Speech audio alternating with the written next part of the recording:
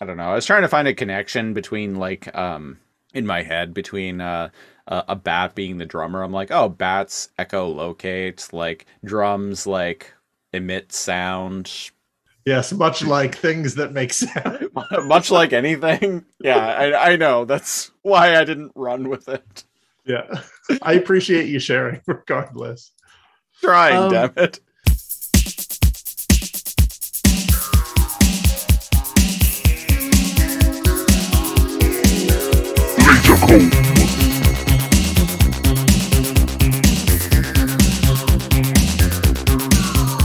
Welcome back, listeners, to your favorite podcast, The Laser Comb, where two 90s kids comb through classic TV shows with a fine-tooth laser. I am one of your hosts, NeoCal. And I'm the other guy, Christopher Siege. Christopher Siege. Yes. How is the Siege tank lately? The siege tank is ready to transform and roll out and talk about episode 36 of a classic 2000s show, Ruby Gloom, as chosen by our longtime Patreon subscriber, Kay, GameSprite, aka GameSprite Mode. Big shout out to her.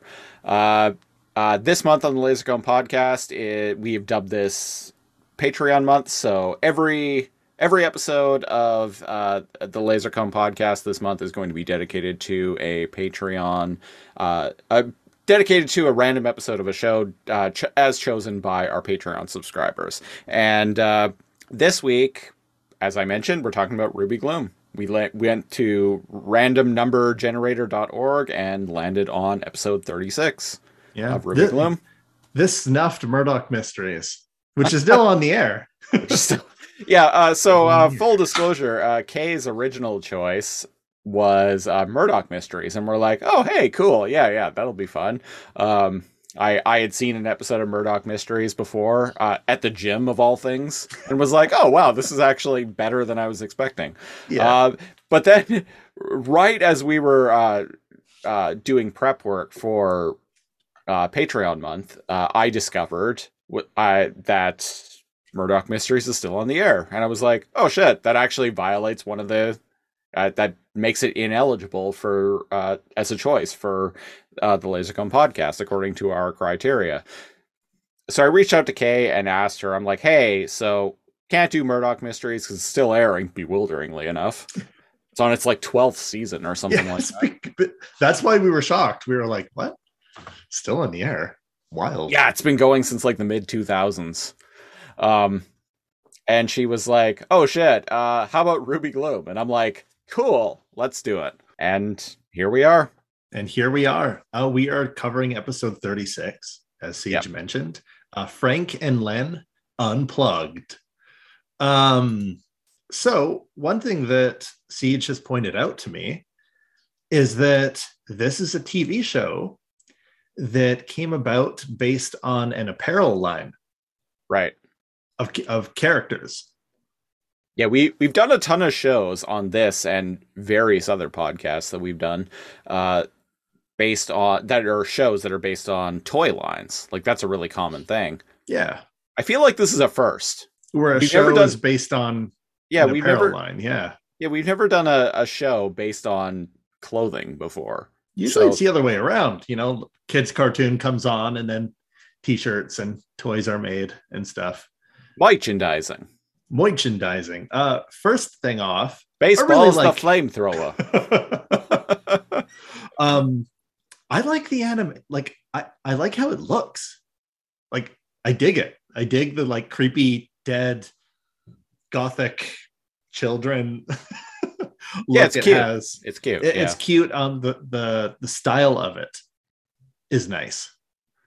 And it's animated like it's animated and directed like really well.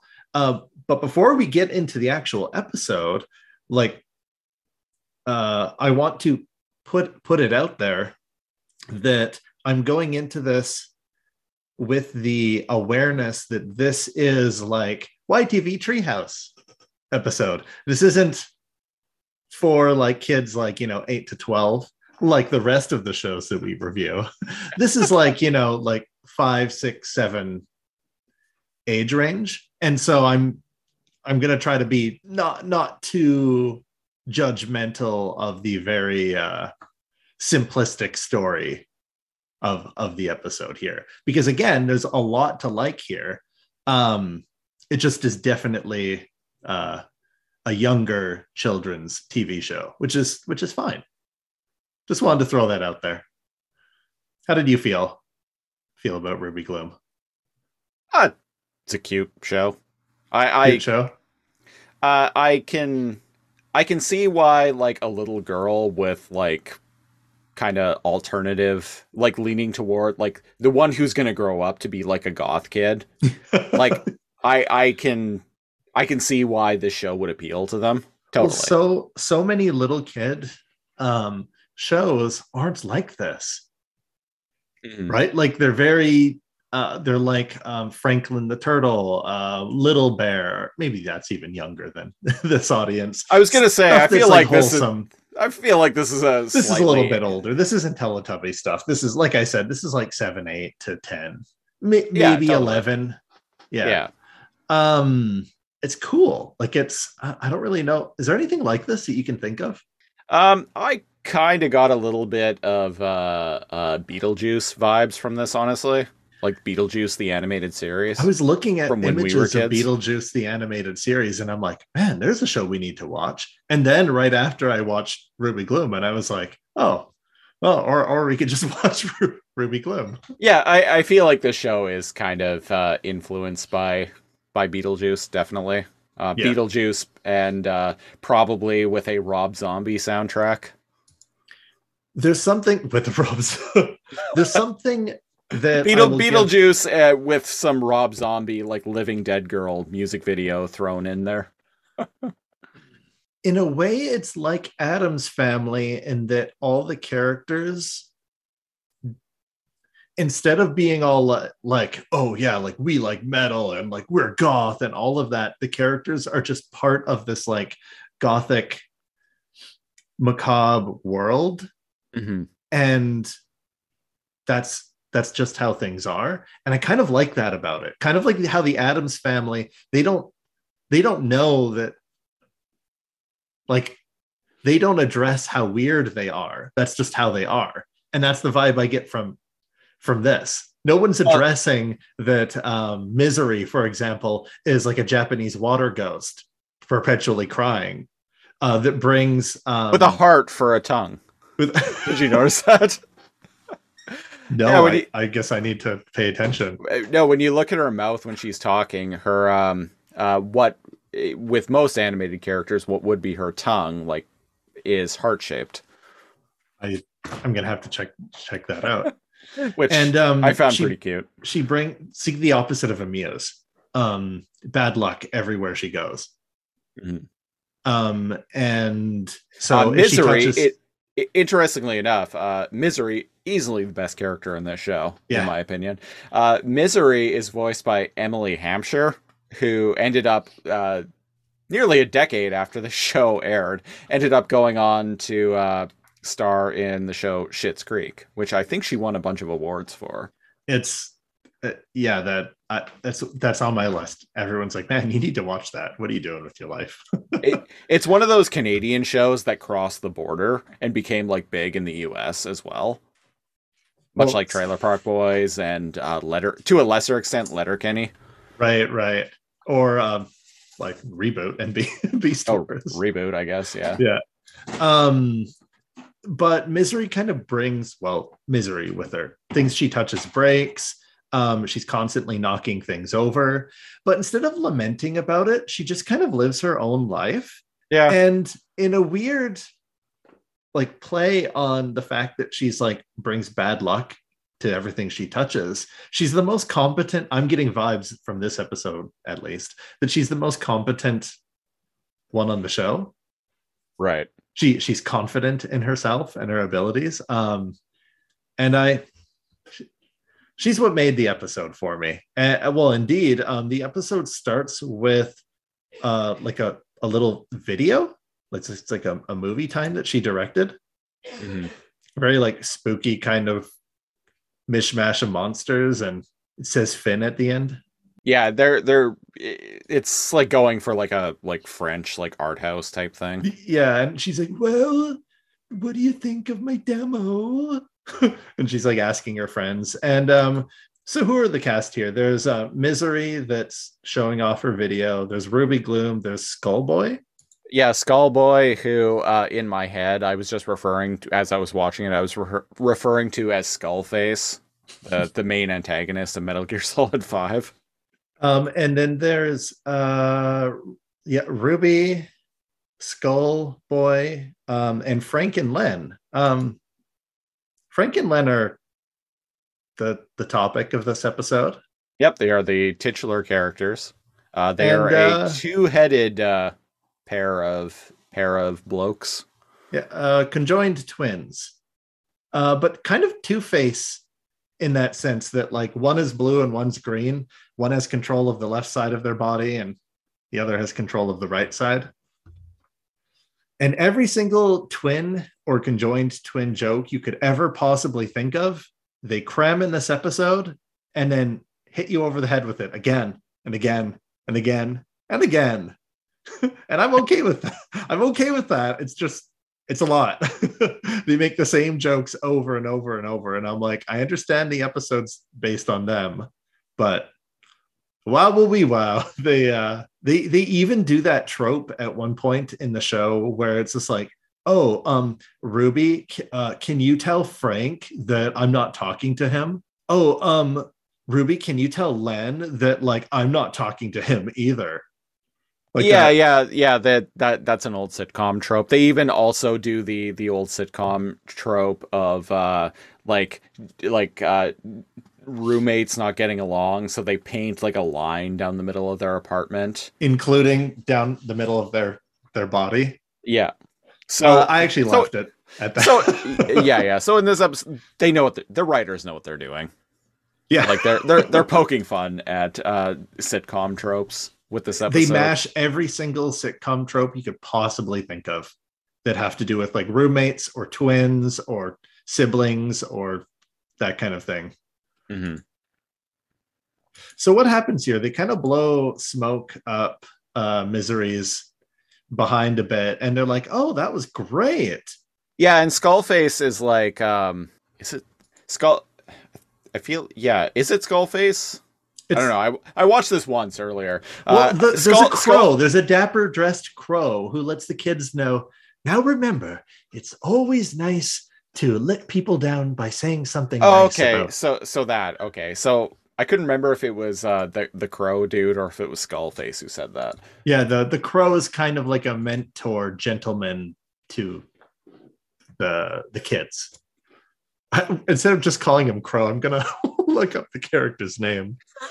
And Two Head's reaction is like legit, like, oh no, we love that. Like, yeah, it was great. Yeah, yeah, but he was all like, oh, let him let her down nicely, but no, the kids liked it. Yeah. All right, there is. Why won't it tell me the Raven's name? That's weird. Oh, it's Poe. Poe. Oh, Poe. The bird. There we Quote go. the Raven Nevermore. Edgar Yeah, Allan yeah. Poe. Yeah. It's a Raven. Yeah, Poe. Yeah. There we go. His name is Poe. Yeah, it just clicked in my head. I'm like, oh, right. When you said Raven, it dawned on me. Oh, yeah. And yeah, Frank and Len are like, oh my God, we loved it. That was great. And Poe is like, no, I didn't mean that easy, because let someone down easy. But no, everyone genuinely loved it. In fact, they want to hire Misery for their to be a director for their like rock and roll documentary about their band. Speaking of rock and roll, the theme song very much sounds like a rock song from the 2000s. Yeah. Like very, very, very much so. Yeah. Yeah, I'm okay with that. Yeah, it's not. It's a product of its time, right? It is. Yeah, it's not. It's not even like good or bad. It's just. It's better than Frank and Len's music. Let's just say that. It's better than the theme song to another show that we covered on the LaserComb podcast not too long ago. Whatever could you be talking about? I have a feeling What? you're talking about Code Lyoko. Yeah. I fucking hated the theme to that show. Holy shit. Yeah, it was growing on me. I've So only heard it once in my life, ladies and gentlemen, and I still hate it, like several months later. so we the whole episode of this is kind of set up like it's a documentary, but it's also like kind of like the director's behind the scenes because she's filming herself talk about her artist like direction and process Right. and how she wants to capture who they really are. And like, so it cuts from Misery to like Frank and Len, and then back to herself, and then Ruby, who she's like the sound engineer, aka she's just holding like the boom mic. The whole Iris is the one-eyed, the cycloptic girl. Yeah. Behind the camera for the first half before they switch places. I also liked Iris too. Yeah, I actually like all the characters in this show to varying I degrees. did. Yeah. They're They're like, they're there's all nothing wrong. they're all kind of endearing in their own way. Yeah, and I was just being like, oh, like, you know, disclaimer, oh, this is a kids show or whatever. I don't like it when there's like conflict. Like the Len and Frank conflict for me went on too long. I just wanted them to get along. They do. Fear not. Yeah, and this is I feel like this is kind of a weird episode for us to have landed on because like it is structured like a mockumentary. Like a mockumentary of a band. I And liked that. oh, it's fun, but it's also like I feel like it's not really indicative to the style of the show overall. I see what you mean. Yeah, it's hard to say the pacing structure because this one's so experimental. Mm-hmm. Again, the editing, the voice acting, like the animation, everything. This is shockingly good for a kids' TV show. Speaking of the voice acting, the titular character, Ruby Gloom, is voiced by an actress named Sarah Gadon. Sarah Gadon? Gadon, whatever. Kind of. I looked her up, and she actually appeared in an episode of Dark Oracle. Just one episode, but things are coming full circle. Like amazing. The show that we covered on the first episode of the LaserComb podcast, Dark Oracle, which was also chosen by Kay, aka Game Sprite Mode. Yeah. So there you go. Everything. I'm seeing a trend here. And Letterkenny, 10 episodes of Letterkenny. Wait, she's in Letterkenny? Yeah. Hold our beer, listeners. Oh, she is. She plays a character named Gay. Oh, wow. I wonder if that's his French Canadian girlfriend in the later seasons. She looks French Canadian. Yeah, I'm into it. Well, I'm gonna have to research that later, but I feel like she does a lot of stuff. Wow. Yeah, she's been in a lot of things. But yeah. Anyway, Ruby Gloom. Yeah, Ruby Gloom. The first part of the documentary is kind of showing the residents of I swear I've watched this. The town is called. Help me out here. The town is called. It takes place. I got distracted looking at pictures of Sarah Gadon. As one does. The Wikipedia is not telling me. How dare? Well, the spooky town they live in. And apparently they spooky go town, that's fine. Hey, town. Part of the comedy of LaserComb Productions is just making up names, fake names for things. That's fair. No time to go into nitpicking now. Skullface, Raven Boy, Raven Man, Tarantula Man, Bird Boy. So spooky Two town. Head. Two Head. Two heads are better than one. Poe wakes up and he's like wearing a little nightcap and he's like, sorry, what? I can't do the interview because I can't hear you. And then it also cuts to a little bat, and I can't tell if they're going for an Indian accent or is it a cat? Or a Transylvanian accent. It's a bat. It's a bat. Batty bat face. He's like, I can't go back to sleep because the music is too loud. And I'm like, you're a bat. What are you doing sleeping at night? Oh, the thing in the bed, right. I had no idea what that creature was. It just grabbed its little ears and it showed bat wings. So I'm going okay. Yeah. When I was watching it, I'm like, it's just a like it's a black thing. With a cute little scarf. It's just this like cartoon glob. I don't know.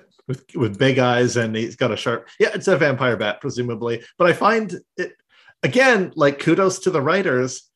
It's a bat trying to sleep at night.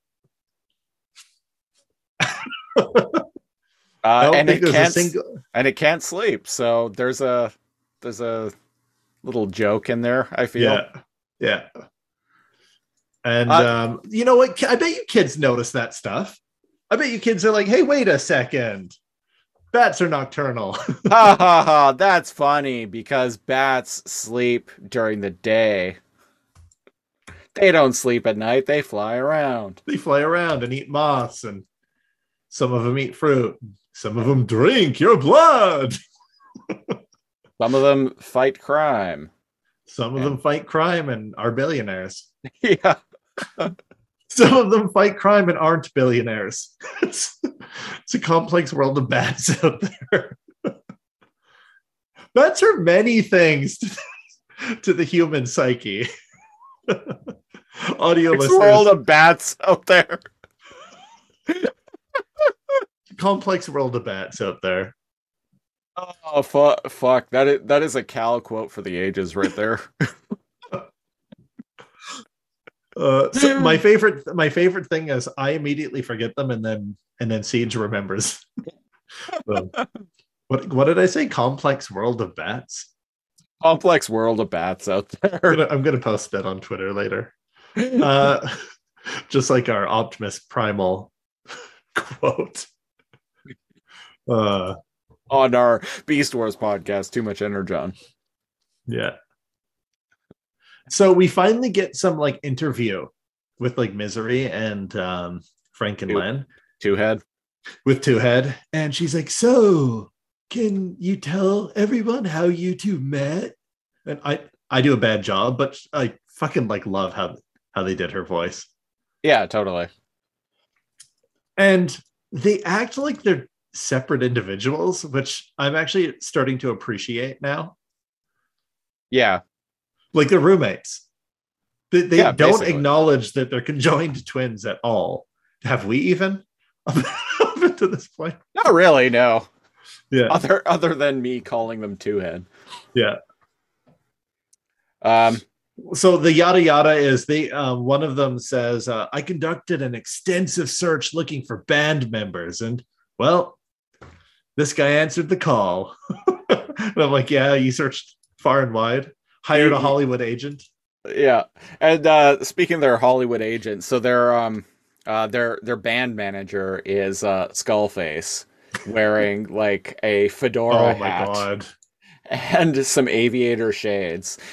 And who's immediately adopting the role of like a scummy like Hollywood executive manager type. Yeah, and he takes on this like kind of New Yorker. He puts on this like New Yorker accent on top of it. It's pretty great.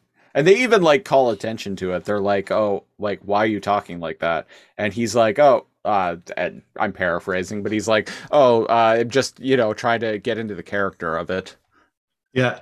I must come from a long line of managers because like, this comes natural to me. He needs someone to take care of the nuts and bolts of things, someone who ain't afraid to get his hands dirty. And indeed, he bada bing, bada boom, bada bing, bada boom. He's got two heads, big fucking deal. Or should I say they have one body? because they are two separate individuals. That's a question. That's something we need to talk about, have a conversation about. Clap hands emoji. He's two people with one body. And I love how he goes to negotiate hardball with Misery. And he's like, hey, before these guys even start, before you film anymore, these guys got to get paid in licorice, the highest quality licorice. Red or black, your choice. And they're going to need a cut of the profits for all Frankenland merchandise. You hear me? Which kind of the licorice thing kind of surprised me because like I've never met anyone other than myself who likes black licorice. Well, one of them must like it and the other one hates it. I hate it. Yeah, everyone I've ever met hates black licorice. I love it. I even loved it when I was a kid. But yeah, no, Oh, my partner. Oh, there you go. There you go. There you met one other human being. Yeah, there you go. It's I don't know. I love black licorice. I don't understand what people's aversion to it is. K, game sprite mode. Let us know. Red or black licorice? Red or black licorice, or both. Or both. Why not both? Both are good. And I just realized Skullboy is interviewing Misery with the popsicle that he keeps putting in his mouth as if it's a microphone. Right. It's just his popsicle. Wow, didn't notice that. Or and he's all like it's like a lollipop. A lollipop, I mean, yeah. And for me, those words were always interchangeable. And then I stop and think about it. I'm like, wait a second, popsicles are frozen treats. Popsicle is actually a brand name. Oh, well, there you go. It's that term. It's a genericized eponym. And I run into this working at a grocery store and managing a frozen food Popsicle's section. A name brand. Yeah. People will come in and just ask for popsicles, but like they're not specifically like necessarily looking for the brand popsicle. They're just looking for something like that. Right. Oh, growing up, those like frozen like treat thingies that you go in the plastic kind of like weird tube thing, but like the edges cut your mouth because it's clearly just sealed on the outside. Everyone calls them freezies, but freezies is a name brand. It is a name brand. The other big name brand at the time, I don't even know if they're still around, Mr. honestly. Freeze? Mr. Freeze, yeah. Yeah. So everyone I knew called them freezies or Mr. Freezies. Yeah, freezies or Mr. Freezies, yeah.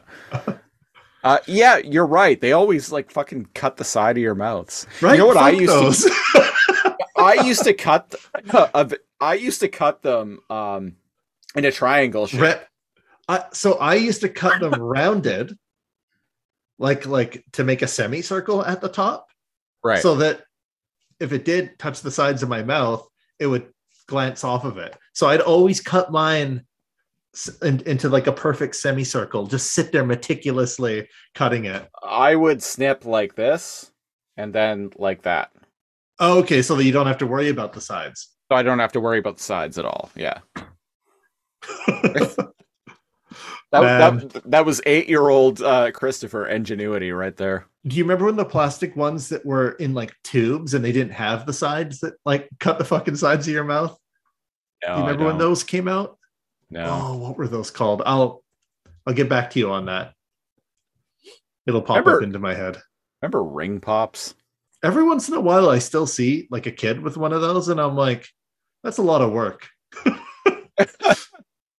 Wow, I never had patience for lollipops or suckers or popsicles when I was a kid. Oh no, neither did I. And I used to get, like even as an adult, like if once in a while I would get like a lollipop or something, like one given to me or whatever, I always just bite into it right away. I'm just like crunch. Yeah. And people are like, you're supposed to suck on it. And I'm like, what are you gonna do? Screw the rules. I have something to say. It's better to burn out than to fade away. It's better to die while you're the hero instead of living long enough till you become the villain or something like that. I was quoting the Kurgan from Highlander. Oh, that's what that was. Yeah, I was Yeah. like, I don't quite. I've heard it said. Couldn't remember I what it I was. just rewatched Highlander recently over the Christmas and New Year's break, just randomly one day because I was like, oh, I wonder if it's. I was talking about I made a Highlander reference to someone, and I started talking Only to them one. over text about it, and I was like, oh yeah, this is like I'm referencing a bit from Highlander, and they're like, oh, haha, and I'm like. I wonder if I have an afternoon free. I wonder if Highlander is on a streaming service. And lo and behold, it was on Amazon Prime Video. So I'm like, fuck it. Amazing. Why not? Let's just watch Highlander for like the 50th time. I've only watched it a couple times, so clearly I must put it on my list. Clearly, it is a front runner for a Lasercomb Patreon commentary track. That's You know true. what I will say about that movie though? Watching it for the first time in several years, What's that? fight choreography is fucking terrible. The fight choreography is like laughably bad in that movie. I want to throw one into. I want to throw my hat in. The first Mortal Kombat movie. Oh yeah, yeah. Boy, Uh, that is bad in the best way possible. I haven't seen that movie since like 1999. I was never a big fan of it. Oh, I think you'll appreciate it in your wise age. Yeah. Yeah, if we can appreciate The Room, we can appreciate Mortal Kombat. Oh, yeah, but well, Mortal Oh, Kombat. fun fact about Mortal Kombat. Back in the early 90s, I remember seeing commercials for the game Mortal Kombat when I was like 8 years old. And the commercial was a bunch of people like like a huge crowd of people like gathering like in front in like Times Square or something, and they were all like sticking their arms in the air and yelling "Mortal Kombat!" What the fuck? But at the time, Okay, when I was like not knowing at all at the time what Mortal Kombat was, I thought they were yelling Mario come back. Mario, come back. Do do do do Mario do do come do do do. exactly. Do do do do do do do do do do. Yes, So the iconic Mario 2.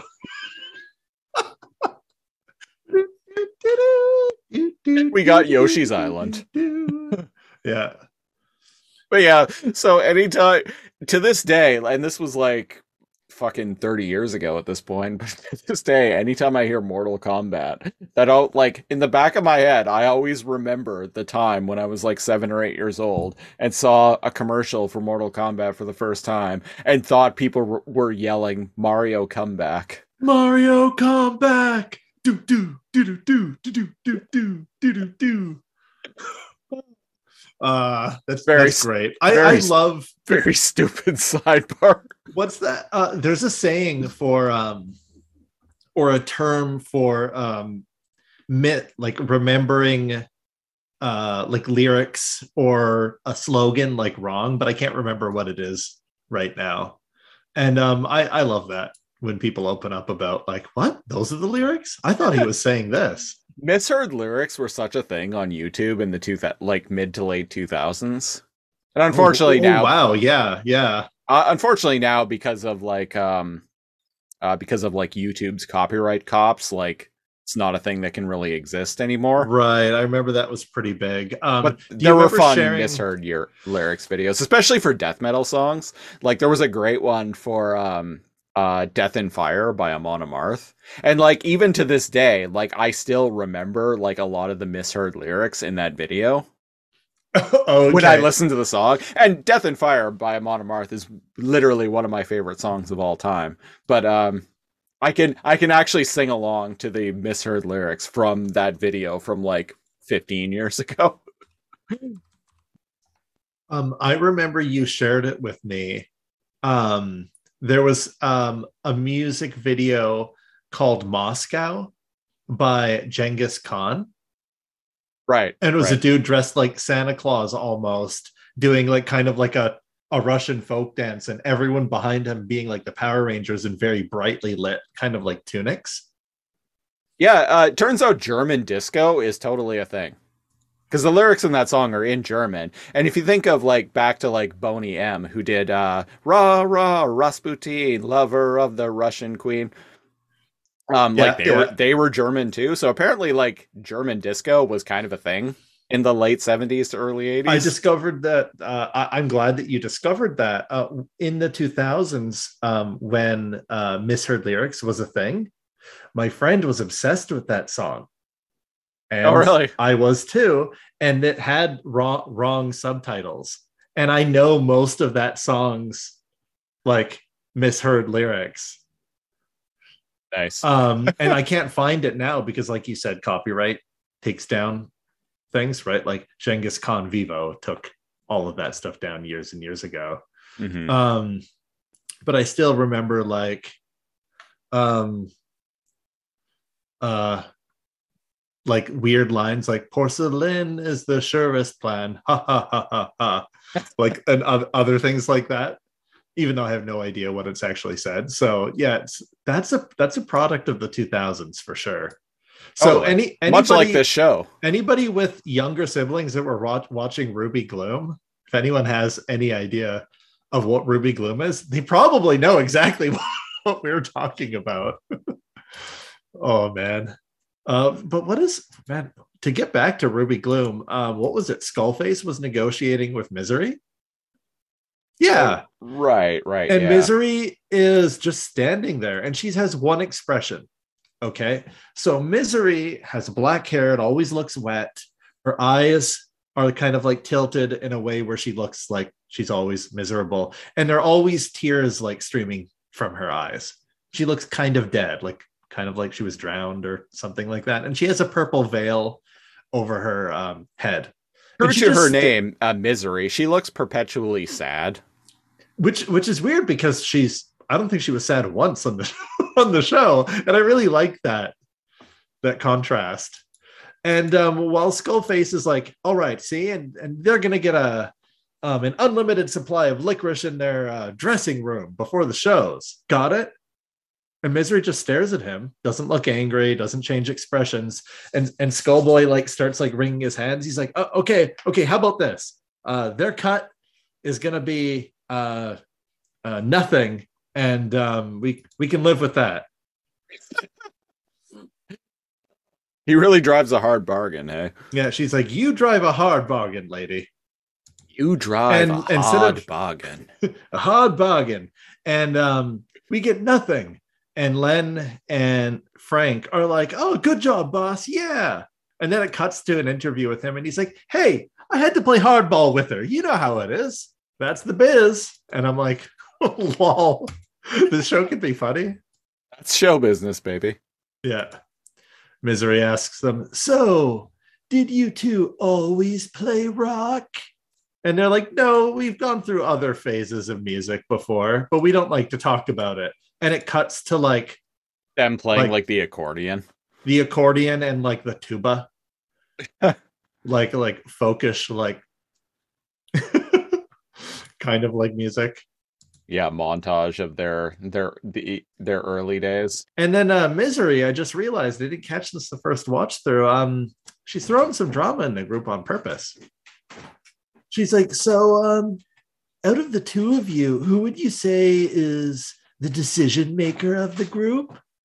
And I'm like, oh, you rascal. You sly character, you. I see that she purposely did this now, and I did not catch that the first time. You rascal. And then Ruby Gloom's like, hey, you know what we need? A going away party, because they're going on tour. But like their tour is just like the town they live in. Yeah. So I'm getting I think if I recall correctly, like a character even mentions something to that effect. they Like, do, yeah. isn't a tour like traveling around? Like, aren't you just playing here?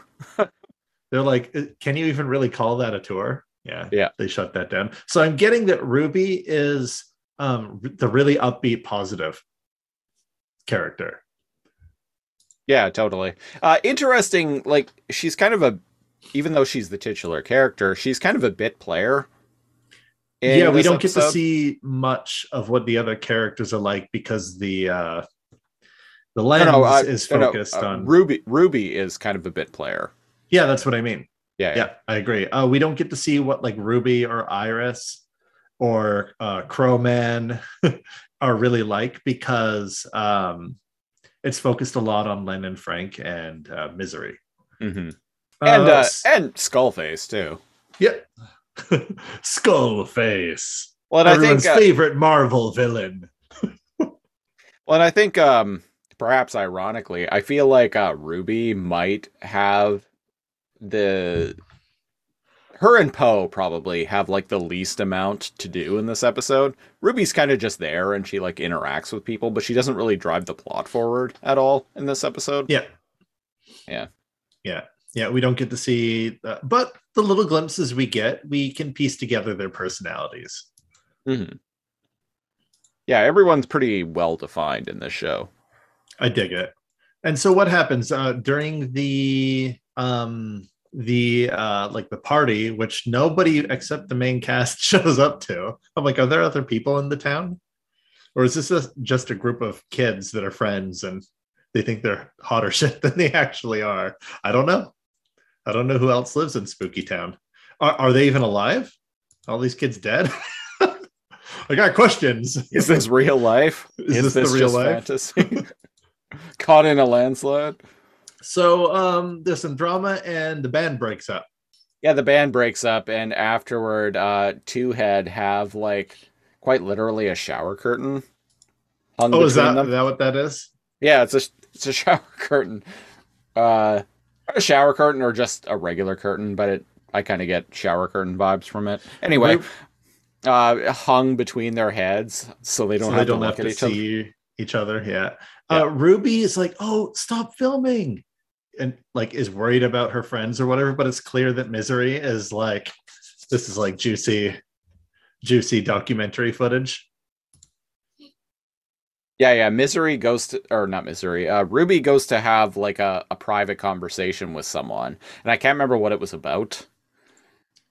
But Ruby comes to the camera and says to Misery, like, "Hey, stop filming, please," or like, "Hang back for a minute or so." Yeah.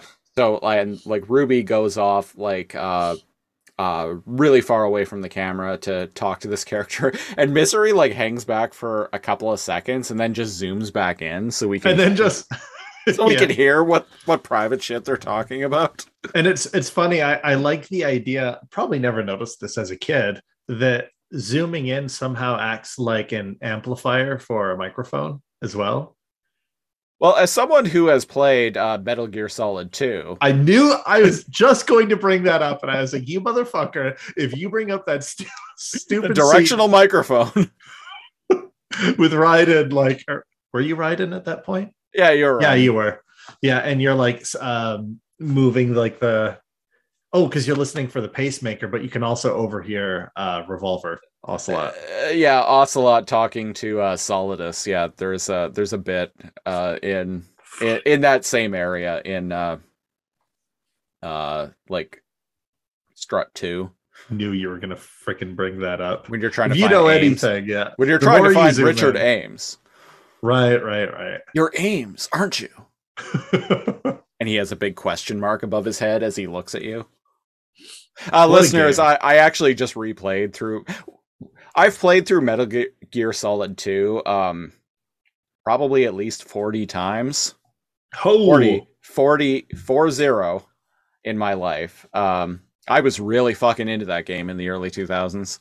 I don't think I've beaten it.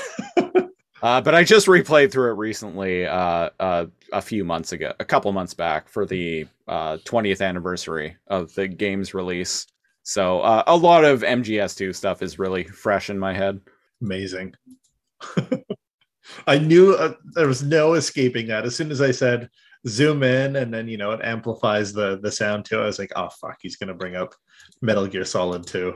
So, yeah, it was Ruby talking to Skullboy about how they're going to get the band back together. Yeah. But Ruby's not talking about the band. She's actually worried about her friends. So Ruby is the friend. Misery just wants because she even says, Ruby's like, oh, we need to help them. Can you like cut the camera? And Misery's like, that's a good ending to act one, which funny enough is the ending to the first act of this episode that kind of like wraps up that first chunk. So No, and we're beyond the first act. oh, In you're right. No, Yeah, I'm whipping around here. We're well beyond the first act. yeah. In television, television is actually like TV structure is very easy to nail down because television acts are structured entirely around commercial breaks. Yeah, I was gonna say, I was not looking at where the marker was and had no idea we were this far into the episode. So yeah, there's some interviews with Frank by himself with the shower curtain blocking his view from Len. Then there are interviews with Len blocking his voice, but there's kind of like pained memories. They're like, oh yeah, I remember when that happened. I do And appreciate the fact that Misery is straight up like just trying to like find dirt and like create tension just for the sake of like making a better movie.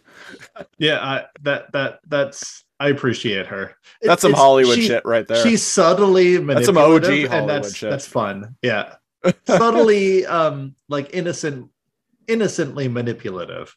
Hmm. And there's a scene where they're like packing, and he's like, "Oh man, what was it? Oh, he's holding up half of jacket. Len is the green one with the eyebrow piercing, and Misery's like, "What's that?" And he's like, "Oh, it's Frank's sweater. He gets cold sometimes on the bus. I guess I don't need to pack this."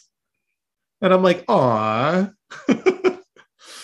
And I like the idea that like only one of them can get cold, even though they have the same body. But maybe it's like a Frankenstein thing, like we had speculated earlier. One feels one side. So I have a question. Do they take turns wiping? Like, oh, it's your turn, and tomorrow's like the next person's turn. Or also, is if he wanks one out, is that gay? I What uh, color is his dick? I'm asking. Is it split down the middle, and half of it is blue and half of it is green? I'm glad you went there because it was in my head. It was in your head. We're all thinking it. Lasercomb is an adult podcast. Fuck all y'all. Is his dick like a Frankenstein dick, and half of it's blue and half of it's green? It's kind of like the Two-Face effect, like just going all the way down. Yeah, all the way down. Yeah, one ball's blue. He perpetually Oh, has oh, blue and then to ball. get even more specific, like like is it just his dick that is like split colored down the middle? What about his glands, like the head of his dick? Is that one solid color? No, that's half and half too. Asking the hard-hitting questions here, damn it. Yeah, it's only not gay if they both use their hands at the same time. Well, then isn't that kind of a threesome? Two hands, you know? Two hands, one dick. It's kind of a threesome, right? No. Or That's a maybe they poor just don't because they don't want to see each other's dick. that's a lonely man's threesome right there. A lonely man's threesome. I guess he can never use his offhand to make it feel like somebody else. Take some Uh, lipstick and like draw some lips on his hand. oh man. Also, if one is asleep We're like and the other regress one's awake, we're like regressing into like jokes we were making when we were 12. yeah. Well, that's what'll happen. And I like the scene transitions, by the way, for the documentary. It plays this kind of like organ music. It's very got like grainy filter, and it'll show like Misery just like walking through a beam of light down a dark hallway, and she'll like narrate on the road. And I'm shocked at how well made this is. I was not expecting that. Yeah. So where are we at in the episode? Are we at the final concert at this point? Yeah, they go in. Apparently, they can't. They have to share a bus, and they lament about that. Instead of a bus, it's a fish packing van that's freezing on the inside. And I'm like, wait, don't you have parents? What? I need to know what's going on here. Who's driving this thing? What is this world, damn it? What is this world? Yeah. Any good childhood memories? And it shows the first instrument they rocked out on was a xylophone, which I thought was cute. Oh, right. And the green head like thinks Len. it's a guitar. Yeah, and Frank was like, it was a xylophone, Len. And he's like, right, a xylophone guitar. A xylophone guitar. And then they start to laugh at each other's jokes again. And Yeah, they fences are beginning to be mended. I liked that joke. He's like, a xylophone guitar. A xylophone guitar. And at first I was like, wait, would only one of them use the frets and the other one would strum? And I was like, oh, no, they'd probably switch. They could switch. Yeah. Yeah, they just switch. Yeah. One of them's probably better at it than the other. Would be my guess. There's a joke early on in the episode where it's like, in the documentary where it's like goes slow motion and kind of zooms in and it's like Len lead guitar, and then they like switch hands over and it's like Frank lead guitar, and I'm like, hold on. The hand motion you did there reminds me of Bill and Ted's Excellent Adventure, the Wild Stallions, like in the future. That's the universal peace sign. Yeah, I love that. Audio listeners are like, what the fuck are they talking about? If you've seen the Bill and universal Ted, peace sign where you like slowly kind of strum in like a circle around your whole body. Yeah. Everyone knows it. If you're old enough to actually enjoy our podcast, you know what the fuck we're talking about. Yeah. And I like how before we move on, Len is like, remember that time you dared me to super glue my butt to the chair? And Frank is like, oh, I can't believe you did that. And I'm like, that's both of your ass. Why would you do that? So yeah, that's the joke right there. Can we talk about how rock star they actually look before they're about to go out on stage? I actually really dig their looks. Yeah, their jacket is like leather and blue with checker pattern, and the other one is red with like sequins. And yeah, they've got a really dapper jacket going on that has the Two-Face thing. So I kind of want that jacket. So like a leather blue and red jacket. One side is one thing and the other side is the other thing, and they both look like equally like rad in their own right. Yeah, Frank's glasses are kind of like they're golden and they have a single line. It's very like Tron or Daft Punk. It's got like a single line down the middle. But Len's glasses are very like Beatles. They just got like the big round like green lenses. The single line, what that makes me, it makes me think of either RoboCop, like first and foremost, it's very RoboCop. There you go. Or Battlestar Galactica, the Cylons, with like the light moving back and forth. Yeah. So he's got the they're almost like stunner shades, but they just got like the single slit. Are those real? I kind of want those. I like how at the beginning I'm like, hey, this is a kid's show, so I'm gonna be nice. But now I'm like, I'm appreciating this. And now I feel like you like this show more than I do. I feel like that must happen like 80% of the time, where we start off and I'm like, okay, disclaimer, I didn't really like it, and then I end up liking it a lot. I mean, like, I think the show is cute and all, but like, it seems like you're gushing about it more than I am. It's growing on me a lot. Yeah. I was like, oh man, I'm going to tear into this. The only thing I will tear into is Len and Frank. By the way, there's hundreds of people in the audience, like with lighters, and they're screaming. So it's, unless this is make-believe, like they're just pretending that they're envisioning people are coming to their show. But despite that, holy hell, can they not sing? Yeah. The song is just, I know what to sing about rock and roll. That's it. And they do the bit where they're like, what, Len? Are you here too? And they remove the shower curtain. He's like, here I am, buddy. The band's back together. Hooray. And the bat, problem solved. The little batty bat, he's the drummer. Problem solved, folks. And they rock out, and are people lighting? Oh, they're lighting candles, right? To keep with the gothic like theme. They're lighting candles. I'm like, what are they? Are they holding up joints? Because they're like holding, they almost look like joints. And I'm like, is everyone like blazing up? No, they're candles. Well, I guess that's what you do in an Addams Family-esque concert. You hold up a candle. Rad. On at least on the YouTube one, there's a little segment after the end credits. There's an epilogue of sorts. Yeah, yeah. I'm not sure what the lesson is with Iris. Iris reading poetry. Yeah. But it from what I remember, it's not very good poetry, and I think that's the joke. Is yeah, and what the lesson I think there is, it's like, oh, it's okay to be alone with your thoughts. And I was like, oh wow, like okay, I like her personality. And it's okay to be alone with your thoughts, and doesn't she do like a whole bunch of like really mundane things? Well, she's like, it's okay to like read a book and here. What does she say? She says, alone time. Yeah, me time. So she sits in a chair and there's something that struck me. And I was like, holy shit, are you me?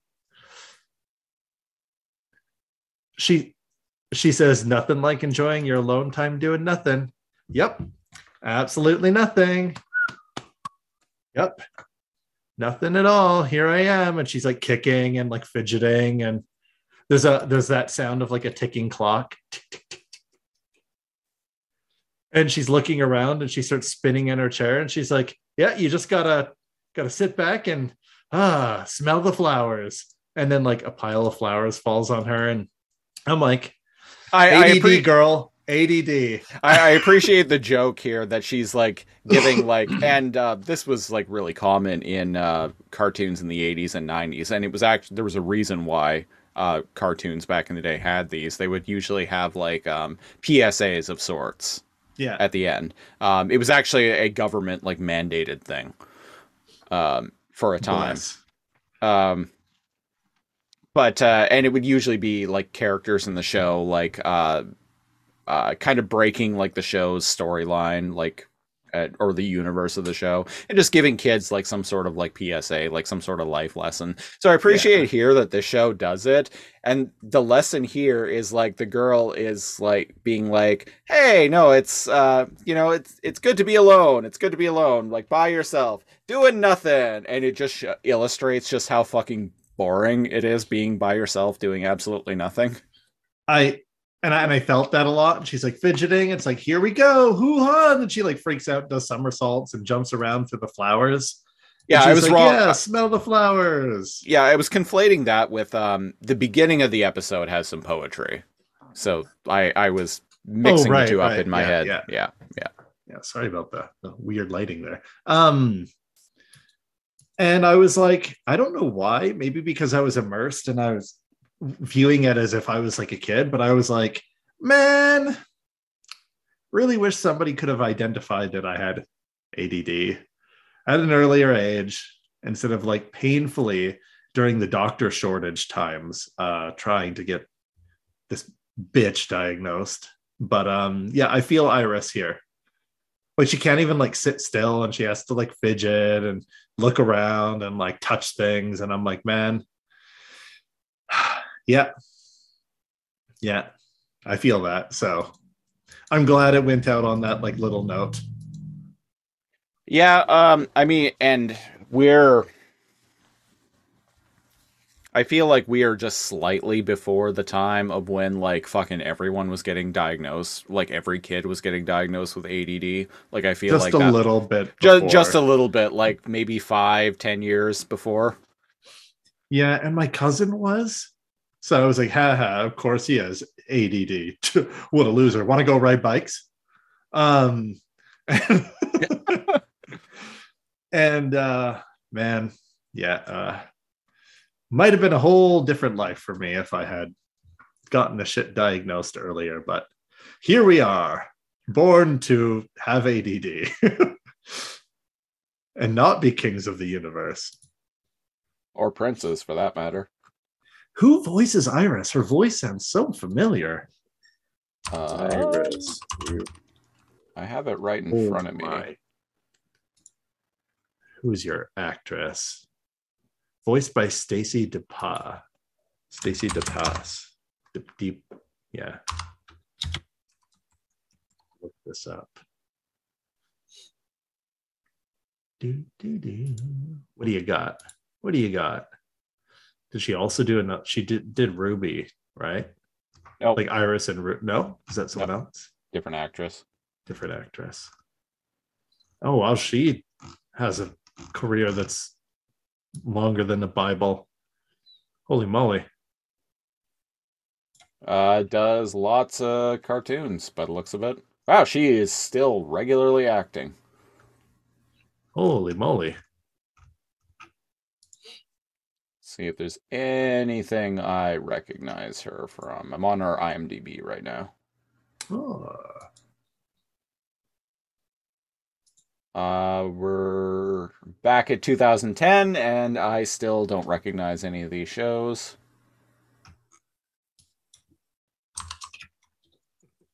Ruby Gloom. Bear with us, folks. Yeah, bear with us. We're doing some journalism. Yeah, Stacy DePa. She did a voice in Undergrads. What? Hold up. Who does she play? It doesn't say, weirdly enough, but I know. She was in 3 episodes of Undergrads, apparently. Because her voice is so. You know what? I might be able to place it.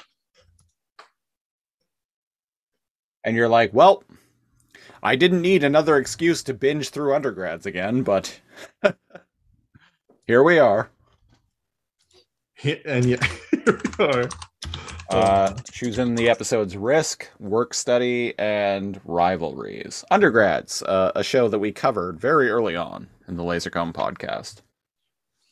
Risk, only in 3. So she can't be Jessie. No. Because Jessie's in more episodes than that. Could she be She Prime? No, she doesn't talk much. Oh, is she like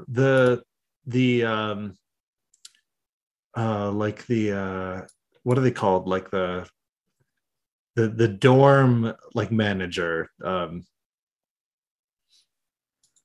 female dorm manager.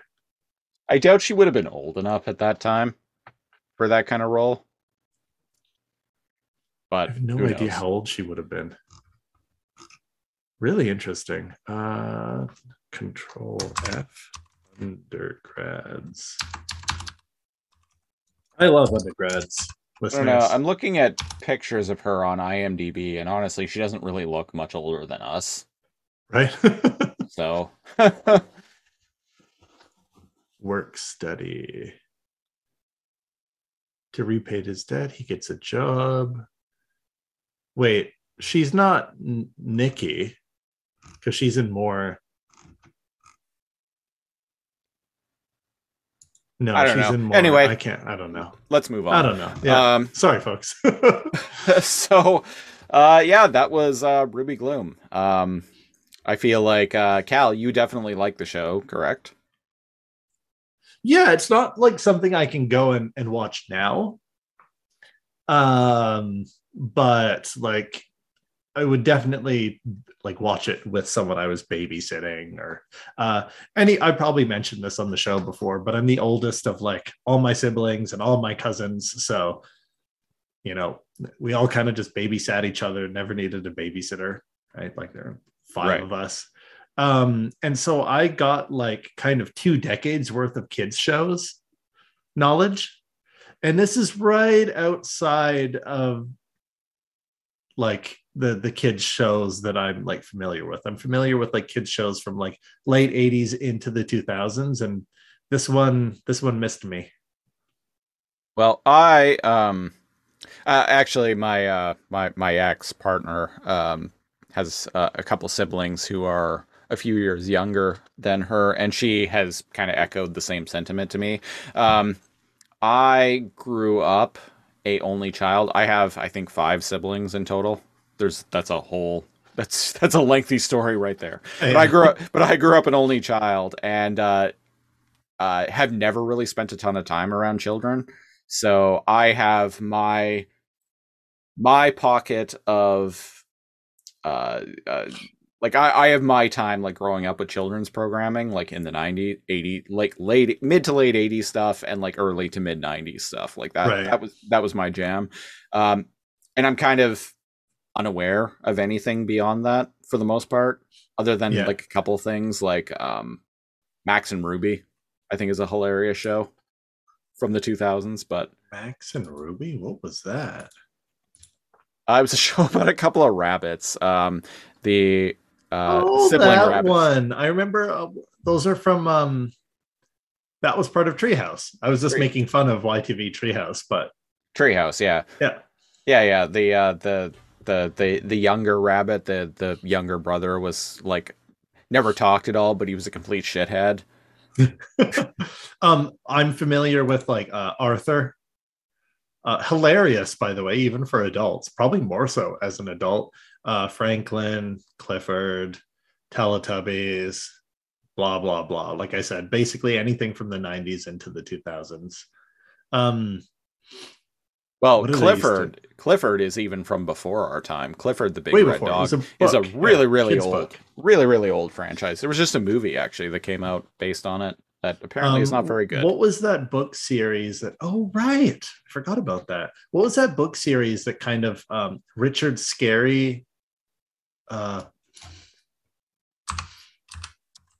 Richard Scarry, like the whole Busy Town thing, right? I have no idea what you're talking about. If you Google Richard Scarry, Max and Ruby look like the same art style that Richard Scarry um, All right, I'm does. looking it up.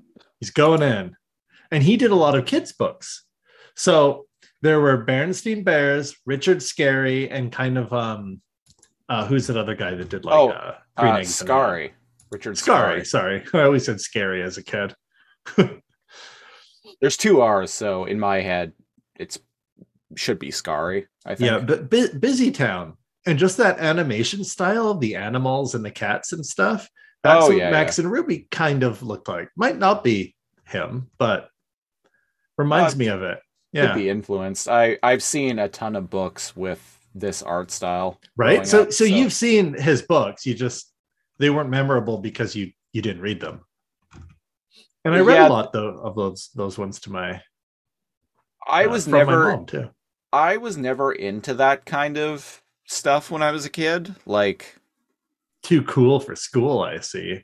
well, it's just like for me, like when I was a kid, like I got into things like I was into Ninja Turtles and I was into That's Transformers and fair. Yeah. X-Men and Batman. Like things needed to be like robots, superheroes, or weird like mutants. Like that was the kind of Right. stuff I was in. Like shows like, Arthur, or like Hey Arnold or like Doug, like very like shows with like very ordinary characters like just didn't really appeal to me. Right. And maybe it's because I had siblings and cousins and stuff that I would watch that stuff and maybe I wouldn't have. We were very much the generation where like, G.I. Joes and Transformers were thrust upon us. Mm-hmm. Love I've GI had to Joe. watch I've had to watch Teletubbies, folks, and it's rough. Remember the whole like the whole outcry that happened when everyone thought like Tinky Winky was a like was gay or something. I don't know. I remember everyone being outraged about that in the Sounds like like a late 4chan 90s. troll.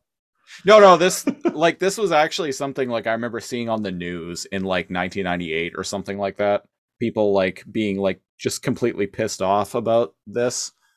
And they're like, "Oh, it even has a triangle on top of its head and that is a symbol of the gays." Wow, Uh, I guess the satanic panic of the 80s wore off and they were looking for some other witch hunt to... Yeah, after they had already claimed Power Rangers for making kids karate chop each other to death, and Beavis and Butthead making kids burn their parents' houses down. Oh, I missed that one. Yeah, that was the thing too. Lol. My mom, I've talked about this on various shows before, but my mom like very much bought into all of those like parent scares that that were really common in the 90s. Oh, yeah, you've mentioned that. Yeah. She bought into all of them like hook, line, and sinker. So No like Dungeons and Dragons for you. no Dungeons and Dragons for me. No Mario comeback for me. No Mortal Kombat for me. I wasn't allowed to play that. Yeah, after a certain point, wasn't allowed to watch Power Rangers anymore. Was never allowed to watch Beavis and Butthead. Wasn't allowed to watch Simpsons after a certain point Wow. because some like news show said that Bart Simpson was like making kids hate their parents or something, like, I don't know. Anyway, we've gone really far off the rails. That's what we do here, folks. Thank you, Game Sprite Mode, for all your patronage. That was us talking about Ruby Gloom for at least some of the past however long we've been recording. Most of it, there were parts that were Ruby Gloom. Overall, good show. Yeah. Yeah. I wear a shirt with like one or more of the characters on it. Yeah. It's rad. Big fan of Misery. So that was episode 19 of the Lasercomb podcast. If you want to support the show, best way to do that is go to Patreon, patreon.com/Lasercomb, LAZORCOMB. We're starting at the $5 and up tier. You get bonus preamble audio each and every week of this and all of the other shows that we do.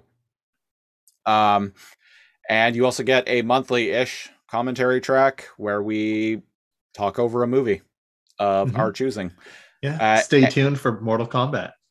Stay tuned for Mortal Kombat. That can be the pick for your birthday month. Oh, there we go. We can do Mario Comeback. At the $10 and up tier, you much like our esteemed patron Game Sprite Mode, you get to choose a show for us to do this about. You also get our weekly news and current events program, Lasercomb Tonight. There's also a $25 tier where you get all of that, and I send you out a t-shirt after like 3 or so months. So patreon.com/Lasercomb.